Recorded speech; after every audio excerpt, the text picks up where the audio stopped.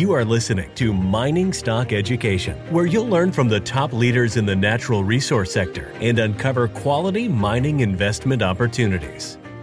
Ideally, we want to make sure that we just continue to prove up the continuity of the bed, so basically building tonnage, so that eventually we can put together a 43-101. But I wouldn't be surprised, because of the type of deposit it is, that we're going to get attention from some of the bigger players, and I think that will result in a revaluation of the stock. Thank you for tuning in to Mining Stock Education. I'm your host, Bill Powers, and in today's show, we're going to be getting an update from Northern Crown Metals. This is a silver and polymetallic explorer in Scandinavia, a very unique jurisdiction and the only Scandinavian company that we cover on this show. Joining me is Pat Veris. He's the executive chairman. So Pat, welcome back onto the show. You have two main projects. Let's start with the Gumsberg project. What is the update? What have you been doing since we last spoke, and what's going on, and what should investors look forward to? Yeah, so Gumsberg, of course, that was, we had a really good discovery back in January, and it was for a Broken Hill type discovery.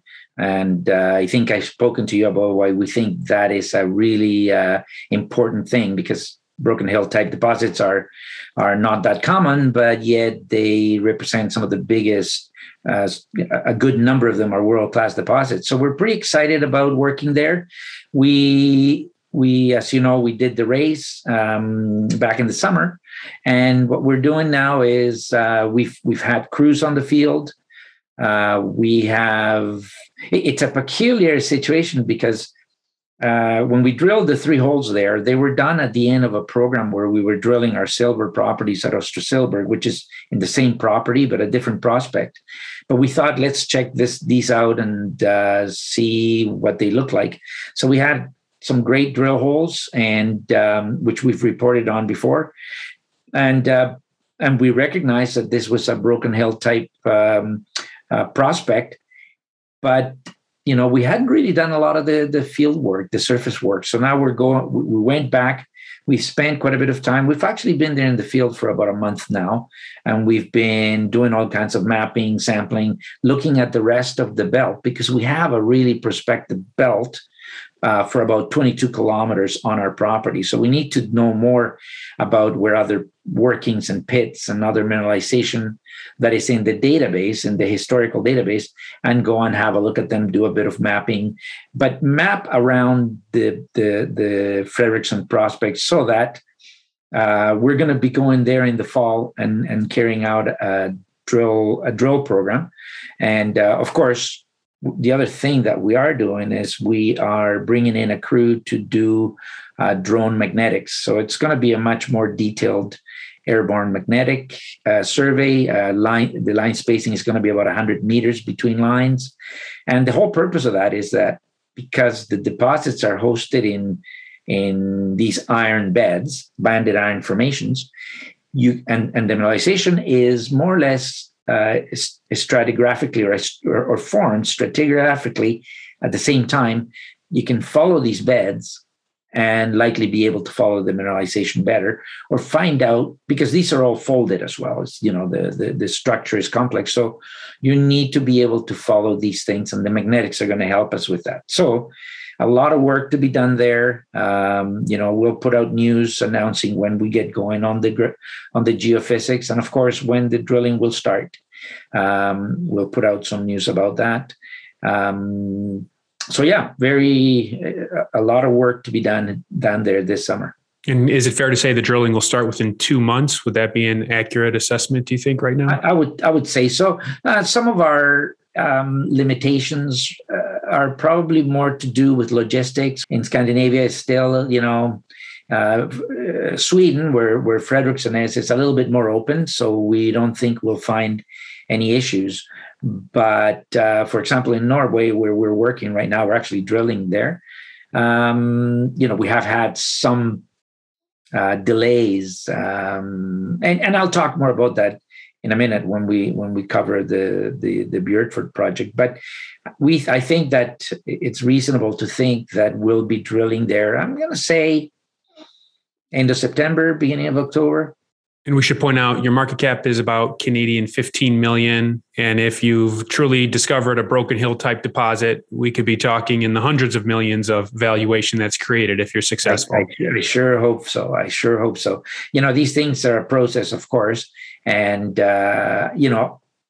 I think we have one particular party, which is a mining company, a significant miner in Scandinavia, who is looking at our stuff. We've signed a CA, and they've already shown some interest. So I think ideally we want to make sure that we just continue to prove up the continuity of the bed. So basically building tonnage, so that eventually we can put together a 43-101. But I wouldn't be surprised, because of the type of deposit it is, that we're going to get attention from some of the bigger players, and I think that will result in a revaluation of the stock. And your Bierford project, could you walk us through this? What have you been doing, and what should we look for? So the nice thing about Bierford is that, as you know, it's a joint venture with Boliden. We're operating the project, and they're basically going to be funding the project over the next 4 years to the tune of about $6 million US. And that'll give them the option to earn a 51% interest. So that project is a copper, gold, and we know it has a bit of cobalt as well. Prospect is an iron, what is called an iron oxide copper gold deposit. And so what we see there is we see a huge halo of alteration in this big anticline. It's a big folded sedimentary structure, and lots of magnetite breccias and fluids, lots of sodic fluids. Anyways, very geological, but we have drilled, it historically has been mined, lots of pits and workings with a lot of visible copper on surface. And but those pits and workings are not very deep. Some of the mines have been mined at 50 meters at depth, but this stuff was being mined in an artisanal way maybe over 100 years ago, and nobody has really done a lot of drilling or exploration. And in our drilling, we were able to drill about 50 meters of about 0.5% copper.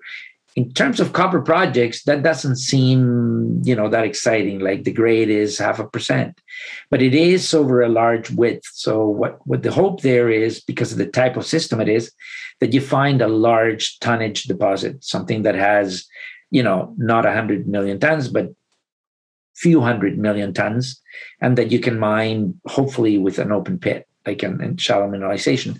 So Boliden is they really like this project. It's the kind of thing. They have another mine called the Attic mine, which is a copper porphyry, and their grades are very similar to this.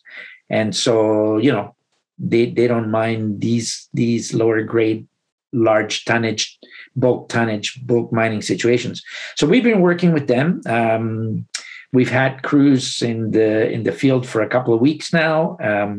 We've brought on a drill rig. We should probably see some news on us starting the work on the drill rigs and drilling. And of course, we're going to be drilling for, I don't know, at least we're going to drill at least 2,500 meters, maybe more.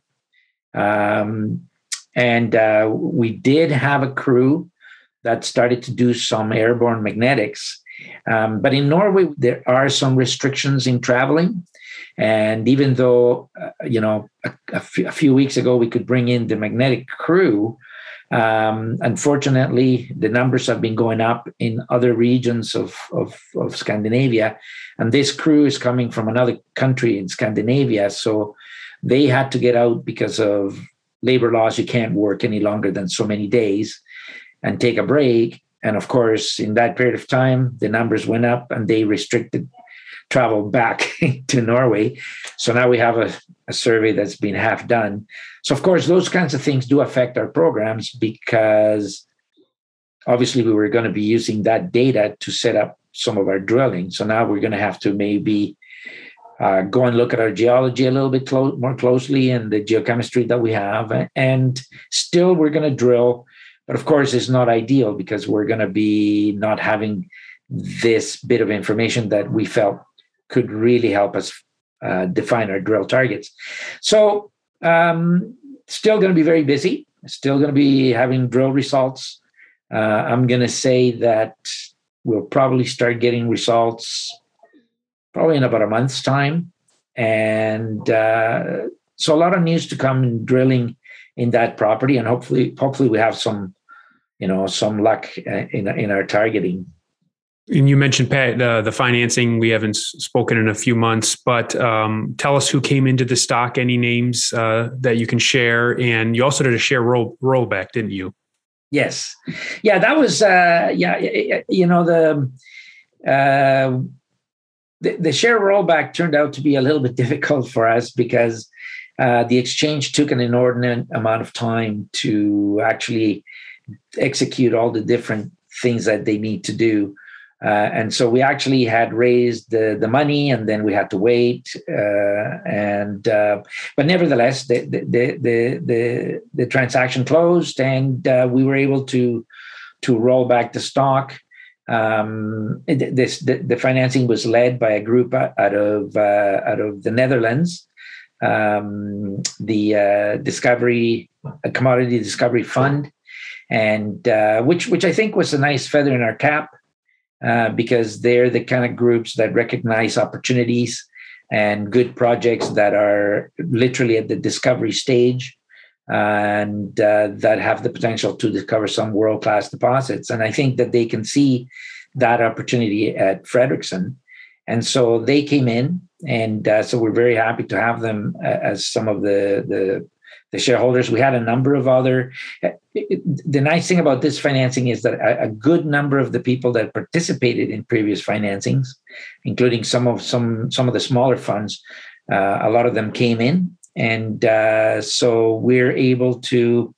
As a result, we're basically a company that's now debt free, and we have the opportunity to continue to bring the projects along and hopefully create the value. Excellent. And the host of this show was also an investor again in this financing. I invested last year and this year. And how long is this money going to take us? Can you speak to that, Pat, with the drill programs you've outlined? What's the burn rate and what does the treasury look like? Well, I think we're going to be able to get to probably the end of the year comfortably. And to be honest, this is a game where you continuously have to raise money. I was hoping to raise a lot more, and obviously, we're always looking for investors, people that can see the value, that can see the opportunity, and that if somebody was to come in today and say, "Hey, how do I get in?" Then of course we would contemplate doing another financing. We're not with the idea of doing another financing immediately.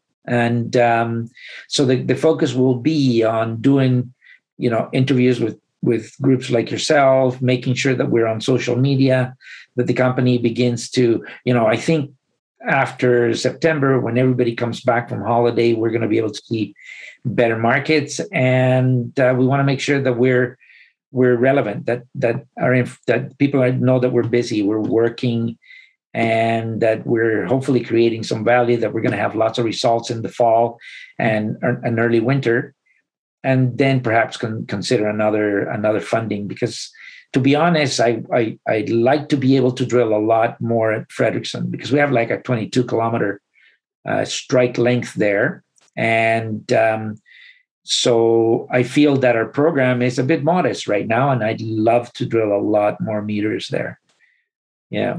Excellent. All right. Well, the website is nordoncrownmetals.com, ticker symbols NOCR in Toronto, and on the OTC, it's NOCRD.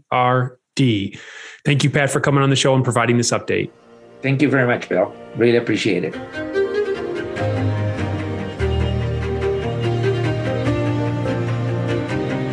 Thank you for listening to Mining Stock Education. Please subscribe and share this show with like-minded investors. Connect with us at miningstockeducation.com and sign up for our email list to stay in touch. Much success to you as you learn about, invest in, and profit from mining stocks. The mining business is one that generates gigantic wealth. You know, a good drill hole that converts might cost $50,000 or $100,000, and it might discover something worth a couple billion. There is no sector that I know of that has offered up as many predictable circumstances where there was the possibility, certainly not the certainty, but the possibility of 10-for-1 returns, as there is in small cap and micro cap mining stocks. Concomitant with that, if you don't do the work, or even if you do the work and don't discipline yourself on the sell side, there are very few places in the world where you can lose as much money as quickly as in mining stocks too. I just started to study up on mining stocks, and I just became fascinated because this is such a tiny sector and it's so volatile that either you could do really well, or you could pretty much get blown out of the water really quickly. The mining sector is a very risky sector. It can take your money very, very quickly. Don't fall in love with stocks. And don't be overly confident, and just do your work as best you can. Do your very best, but don't fall in love and don't get too overly confident, because that's a recipe for disaster. I have met, professional retail investors that have made a tremendous amount of money on the junior mining space. Some of them aren't accredited, and they spend their days researching, talking to people, being on the phone, pouring through financial documents, but it requires commitment.